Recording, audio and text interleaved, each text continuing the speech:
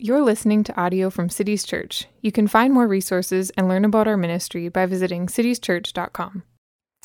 So the year is 336 BC, and Alexander the Great has just become king of Macedonia, and almost immediately after becoming king, Alexander launches into a military campaign that within 7 years would establish the largest empire of the ancient world. Alexander would conquer everything from what is modern-day Greece down into Egypt and then all the way across into India. And in the midst of these conquests, before he moved from one battle to the next, he would rename the conquered territories after himself. He did this to at least 70 different cities, giving them the new name Alexandria. And most of these cities are still around today. And the renaming of these cities was a strategic move for Alexander, because the purpose of his conquest was to advance Greek culture. Each of the cities named Alexandria was created to be a model community for the surrounding area on what it meant to be Greek.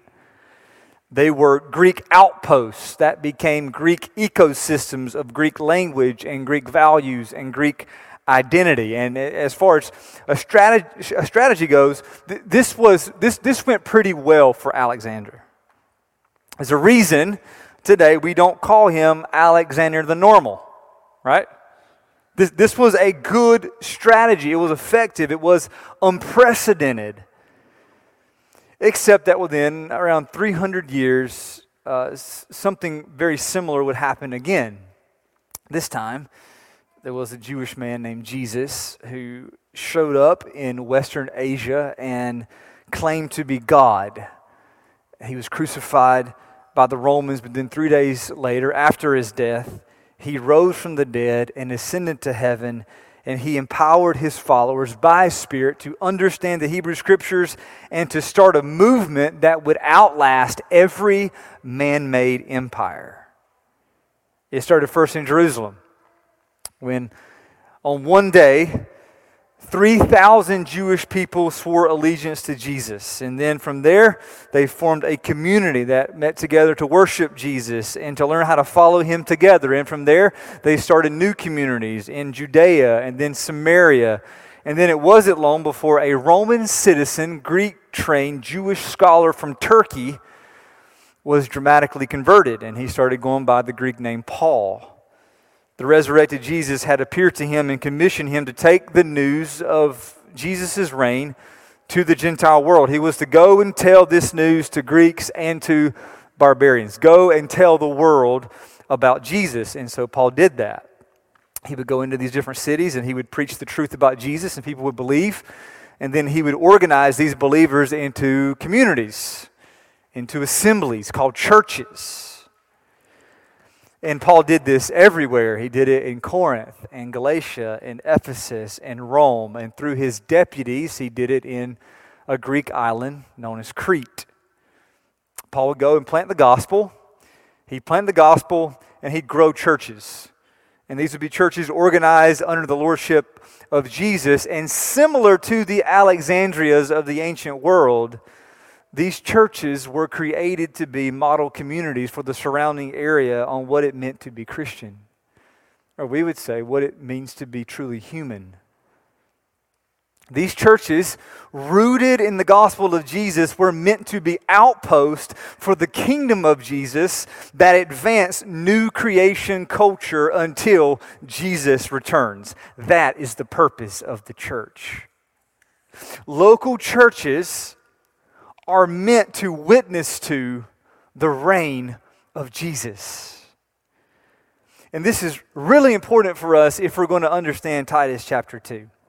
Because if we just skim through Titus chapter 2, we might mistake these verses as only ethical instructions. But if we can locate these ethical instructions within the greater purpose of the church, then I think we'll see that the stakes are high here. And this passage here in Titus is actually central to the entire letter. And so I want us to start here. Okay, there are 2 parts to the sermon, really simple, 2 parts. Number 1 is, why does it matter how we live? And then over here, number 2, how do we live? Why does it matter how we live? And then how do we live? Let's pray again and we'll get started.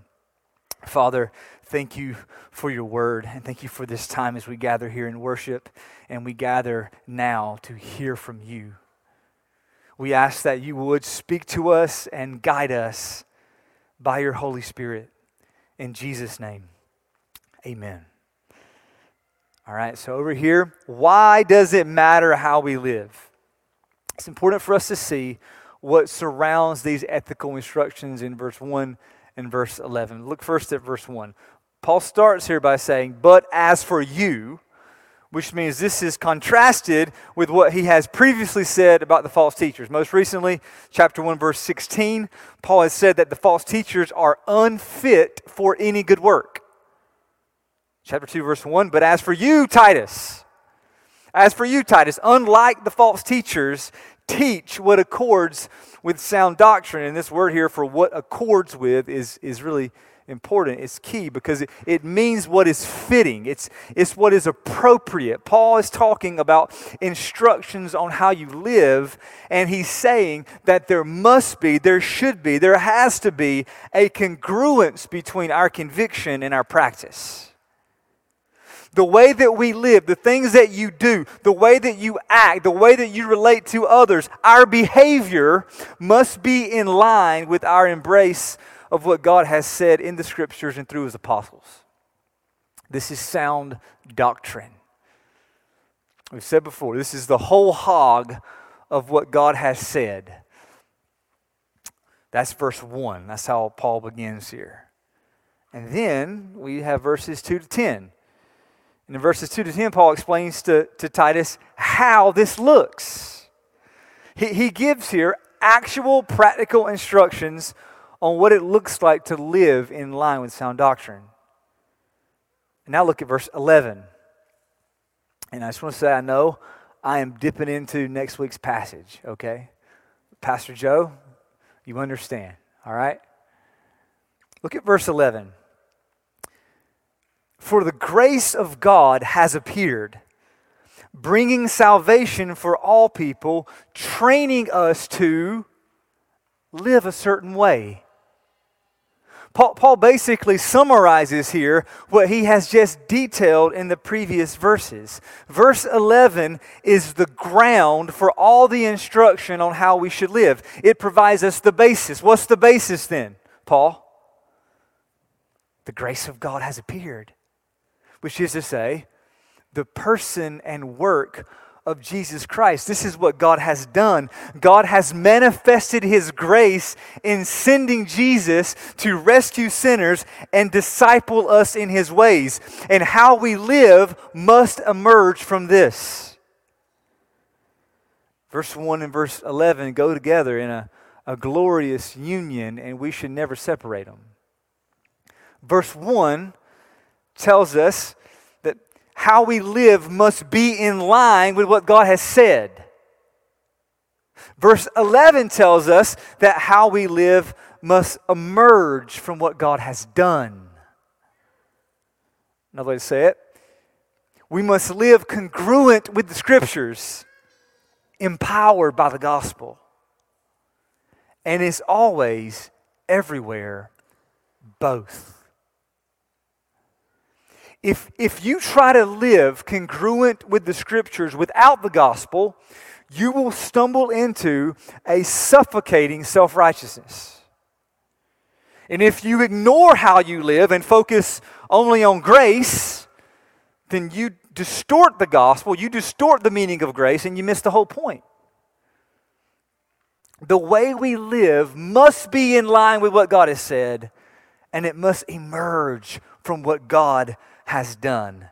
This explains the ethical instructions in verses 2 to 10. This is how the church witnesses to the reign of Jesus.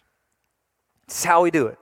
This is how we witness to the reign of Jesus. What do you think makes the outside world look at the church and say, wow, they answer to a different king. They are part of a different kingdom? Well, it's when The outside world looks at the church and sees the church living congruent with the Scriptures, empowered by the gospel.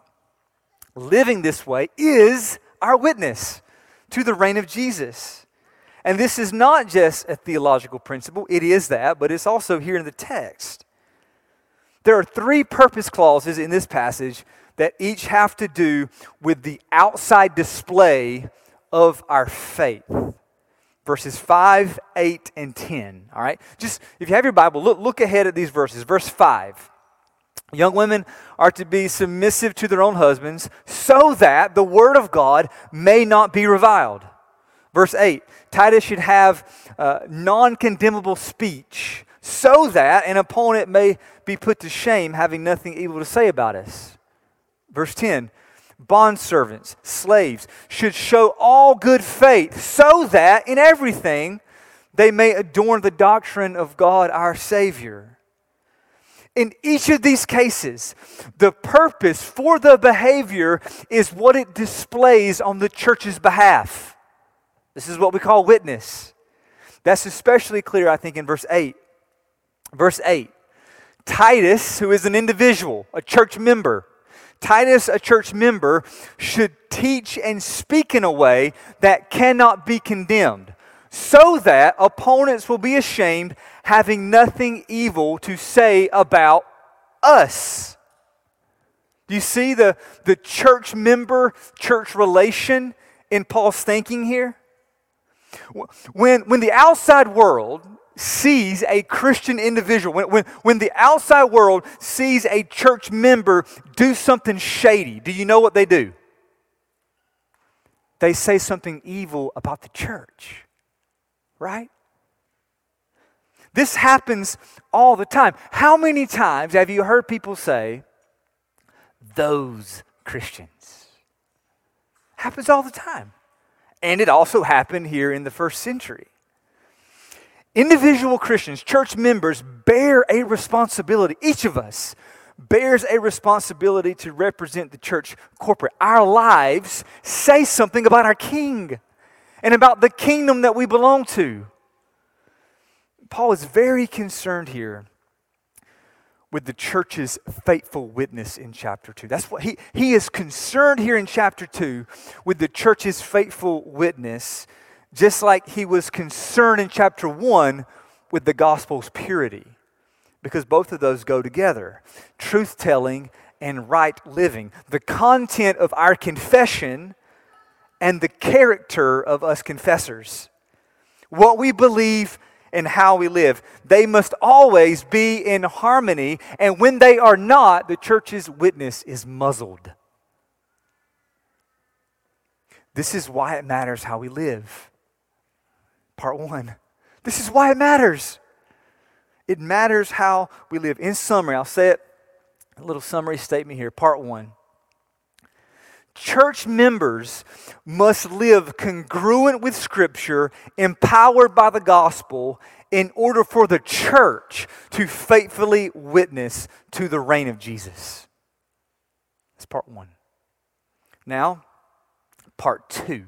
And part 2 is where we get more specific, okay? Because part 2 is how we live. Actually, how do we live on the ground? What does it look like? Paul in this passage, 2 to 10, he mentions 5 groups of church members, and he tailors Christian behavior for each of these groups. There are, I counted, 21 different behaviors listed in here overall. From 2 to 10, 21 behaviors. And I kept going back and forth on the best way to work through the passage, and I just decided that we're going to slow down in each group, and I'm going to mention each behavior, and then I'm going to give a little bit of commentary for each group. Okay, so it's going to take a minute, but hang with me, all right? And I want to preface this section this way, okay? I want you to know what I'm about to do, because I want us to be on the same page, okay?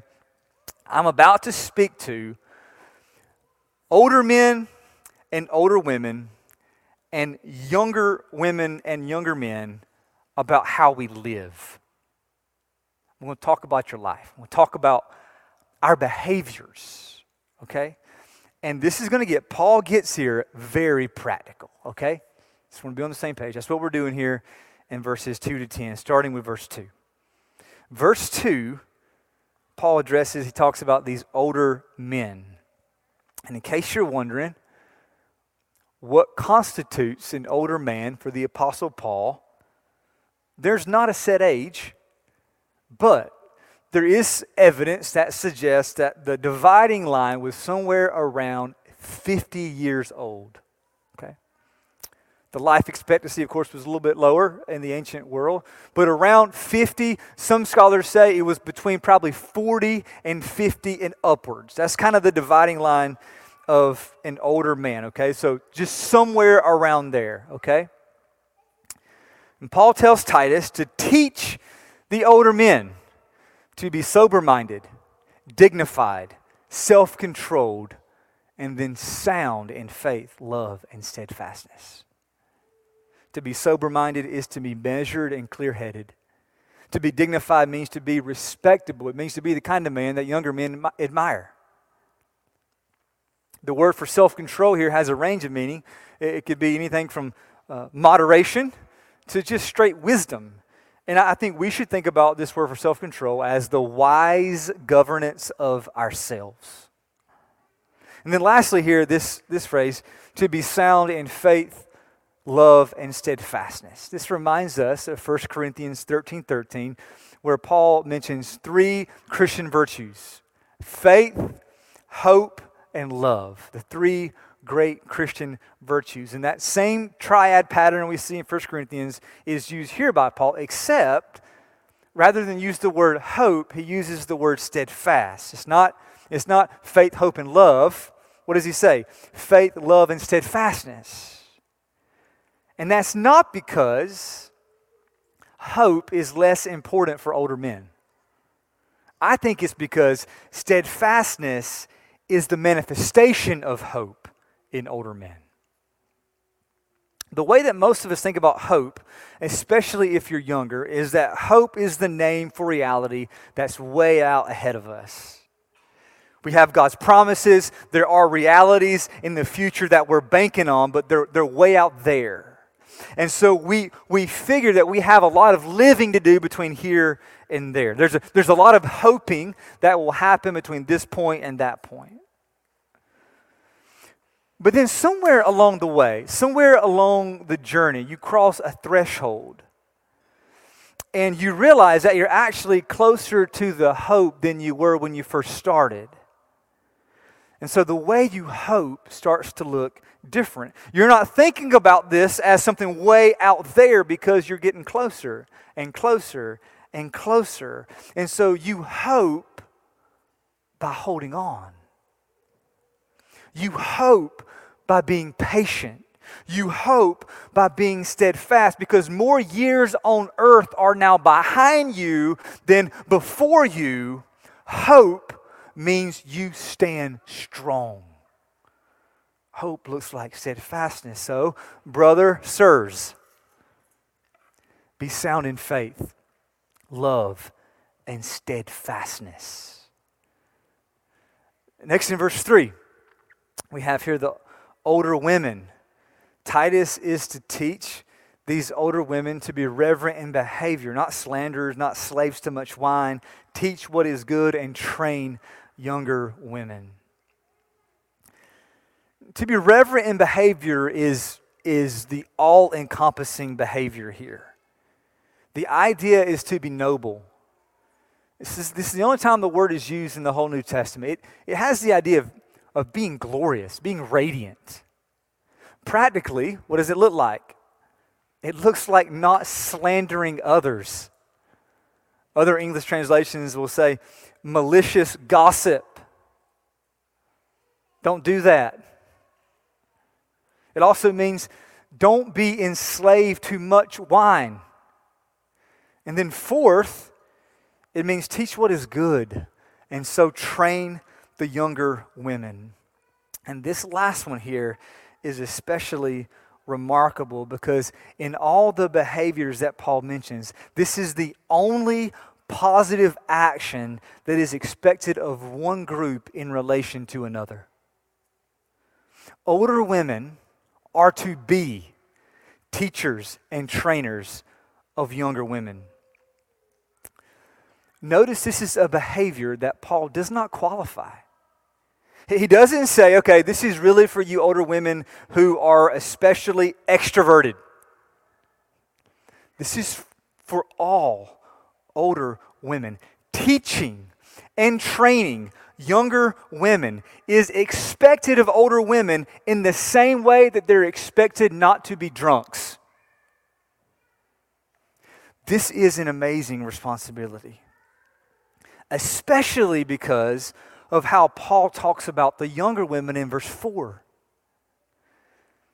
In verse 4, on younger women, their behavior is described as what the older women teach them.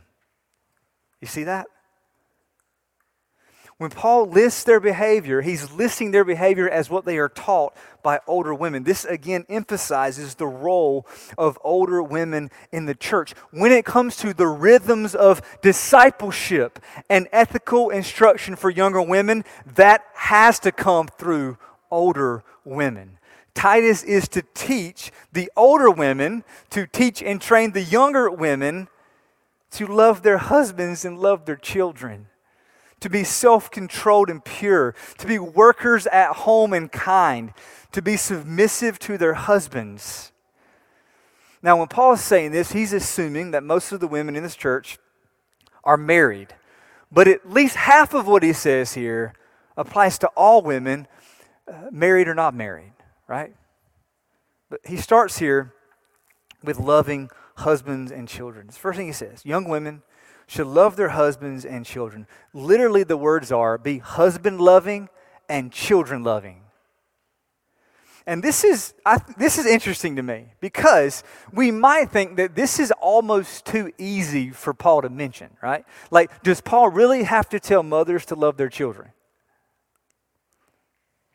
I mean, it's an easy thing for mothers to do that. It's a delightful thing for mothers to do that. And yet, at the same time, family love is a discipline to be taught. Family love is not something to be left on autopilot in a young mother's life, but it should be a quality about her. Also in verse 5, young women are to be self-controlled and pure. This again means to live wisely and also wholesomely. Next, young women are to be working at home or workers at home. It's one word, it means home workers. And this is the part where we can tend to read our own context into the text. So give me a minute here. Okay, we can think that Paul is saying that women should work at home as opposed to working outside the home. But we should remember that in this day, everybody worked at home because there was nowhere else to work.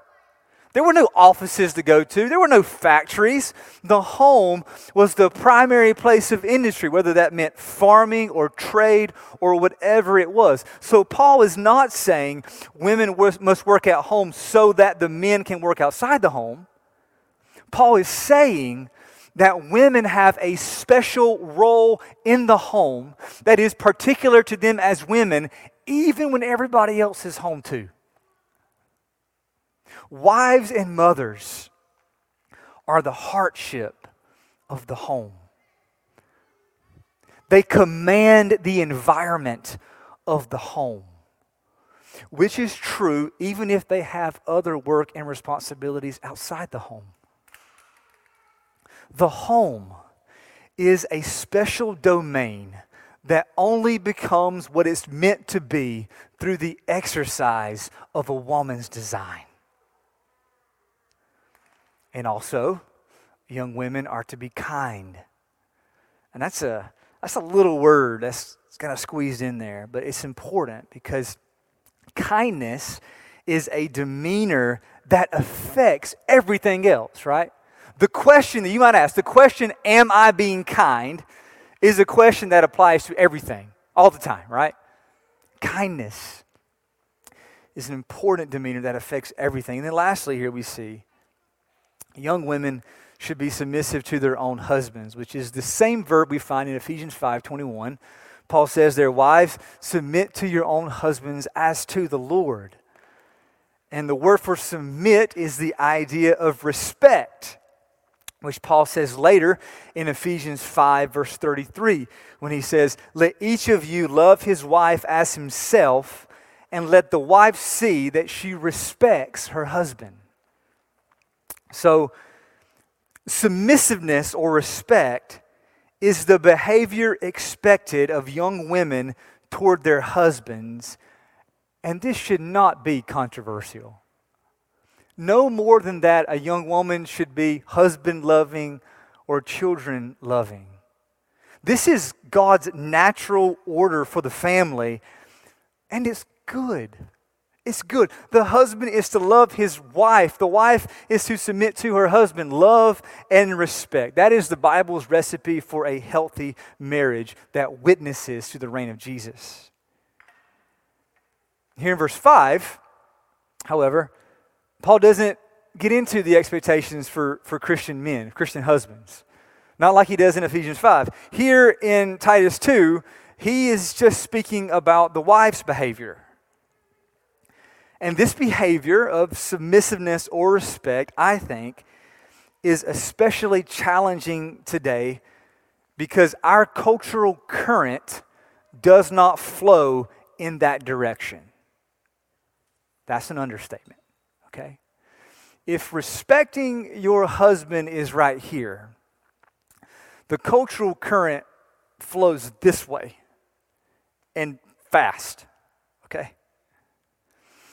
And when the current is flowing this way and flowing fast this way, when that current is all around us, it's easy for young wives to pick up subtle postures toward their husbands that are disrespectful and demeaning and cynical.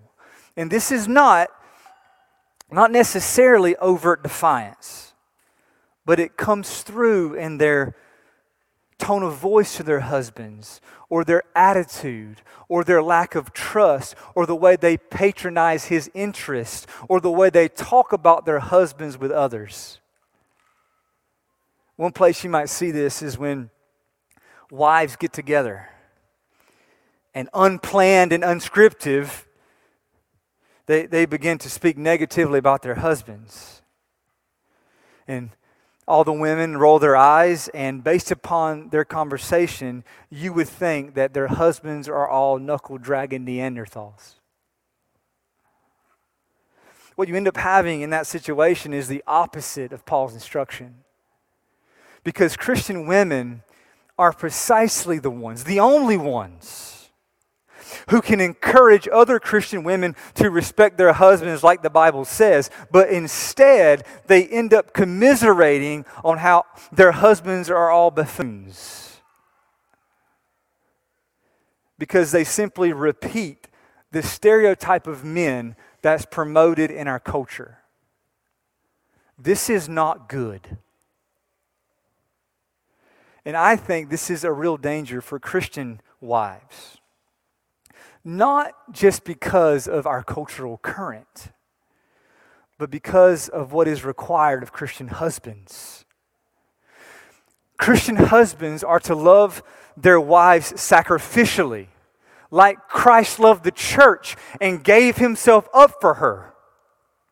And if you have a sacrificially loving husband, but a disrespectful wife, his love can actually enable her disrespect because he assumes, and maybe he's been told, that taking his lumps is what it means to be like Jesus.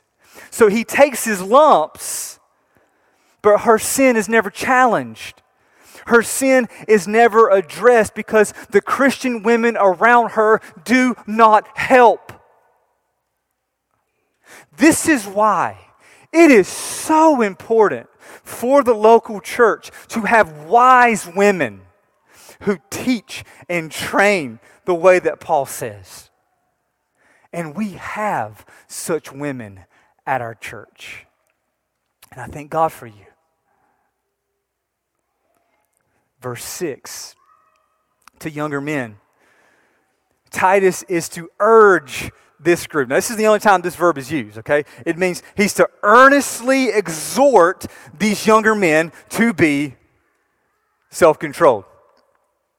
It's the only behavior mentioned here. There's this strong verb here to urge, but then only one behavior. And this is the third time this behavior is mentioned in the passage. Paul said it about older men, about younger women, and here again to younger men. It's the word sophroneo. It means, we've talked about it, to live wisely. It's the wise governance of the self. It means your person should be compelled by prudence, not passion. And this is the banner behavior for younger men. But of course, it's not the only behavior expected of younger men. None of these lists, I need to say, none of these lists are exhaustive. Okay? That's clearest, I think, here in verse 6. Because notice what Paul says to Titus in verse 7. He says, show yourself in all respects to be a model of good work. So Paul goes straight from self-control, that's expected of young men, to telling Titus to be an example to these young men. Which tells us two things. First, it tells us that Titus was most likely part of that group. Titus was probably between 30 and 40 years old. Second, it means that the young men are not just expected to have self-control, but they are expected to follow the example of their pastors, including all the qualifications required of pastors. So see, this was a little sneaky here. Because we read through the passage, we see just one word, one behavior, self-control. But if we get the implications of what Paul is saying in verse 7, his expectations for younger men are probably the highest of all. Every younger man in the church should have the kind of character that qualifies him for pastoral ministry. And it starts with self-control. There is nothing more relevant to yourself than taking responsibility for yourself. That's not rocket science, but I'm going to say it again, okay? There is nothing more relevant to yourself than taking responsibility for yourself. Self-control is the magisterial virtue for young men. And do you know what the opposite of self-control is? It's whining. See? That's what I tell my kids all the time. The opposite of self-control is whining. It's not taking responsibility. It's making everything you encounter somebody else's fault. Self-control. Start with self-control. Verse 9. Verse 9 is for bondservants, slaves. And we've addressed the topic of ancient slavery back in our 1 Timothy series, so I refer you to those sermons. And so for today, for application, what Paul is saying here to bondservants applies to employees, okay? So this is for any salaried, wage-earning employee, okay? They should be submissive to your masters or superiors, well-pleasing, not argumentative, not pilfering, showing all good faith. And pretty much any employment contract in our day is going to have expectations just like these. It's just that Christians are the only ones who actually abide by them. First, be submissive or respect. That's the general posture. That means it's spelled out here with these other behaviors, being well-pleasing. Start there, being well-pleasing. This simply means perform your duties in a way that your boss appreciates. To not be argumentative means don't have an antagonistic bent. Like don't walk around your workplace huffing and puffing, always annoyed. Don't be that way. To not pilfer literally means to not keep back what is not yours. It means don't steal. And then lastly, to show all good faith or faithfulness means to be trustworthy. Be reliable. Be somebody in your workplace that others can count on. Be a model employee in all things, whatever your duties might be. And the purpose here is in verse 10. As we've seen twice before, the purpose is to be a witness to Jesus. Don't let your behavior contradict the gospel transformation that has happened in your life, but let your behavior adorn it. Let your behavior commend it. Let your behavior highlight it. And that goes for everybody. It goes for older men and older women, and for younger women and younger men. All the members of the church. This applies. And there is a remarkable connectedness here I want you to see among these different groups. Paul certainly advocates discriminate discipleship. Christ-likeness is the single goal for Christian behavior, but it's not a one-size-fits-all, see. It's tailored. Christian behavior is tailored for these different groups who are different, but who are also bound together. One small word in the passage that reminds us of this is the word likewise, used in verse 3 and verse 6. It means literally in the same way. Paul is saying to the church here, he's saying, young and old, men and women, here are particular behaviors expected of you in the same way. See that? Here are specific things that you should do, ways that you should be as an older man, as an older woman, as a younger woman, as a younger man, all in the same way. Because, remember, as the church, we still have the same purpose, and the purpose is to witness to the reign of Jesus, which comes through our living in congruence with the Scriptures, empowered by the gospel, and that's what now brings us to the table. The last, most important thing to say about verses 1 to 10 is said in verses 11 to 15. The grace of God has appeared. This means that none of the behaviors we're called to is the basis of our salvation. Our salvation is based solely on the life, death, and resurrection of Jesus Christ. Because of Jesus, we don't grab onto these behaviors like gung-ho volunteers eager to flex our own strength. But instead, we receive these words from God as loving guidance for men and women who have been set free by His mercy. We receive the behaviors listed here in verses 2 to 10 in the same way that we come to this table. Empty-handed and thankful that Jesus is enough.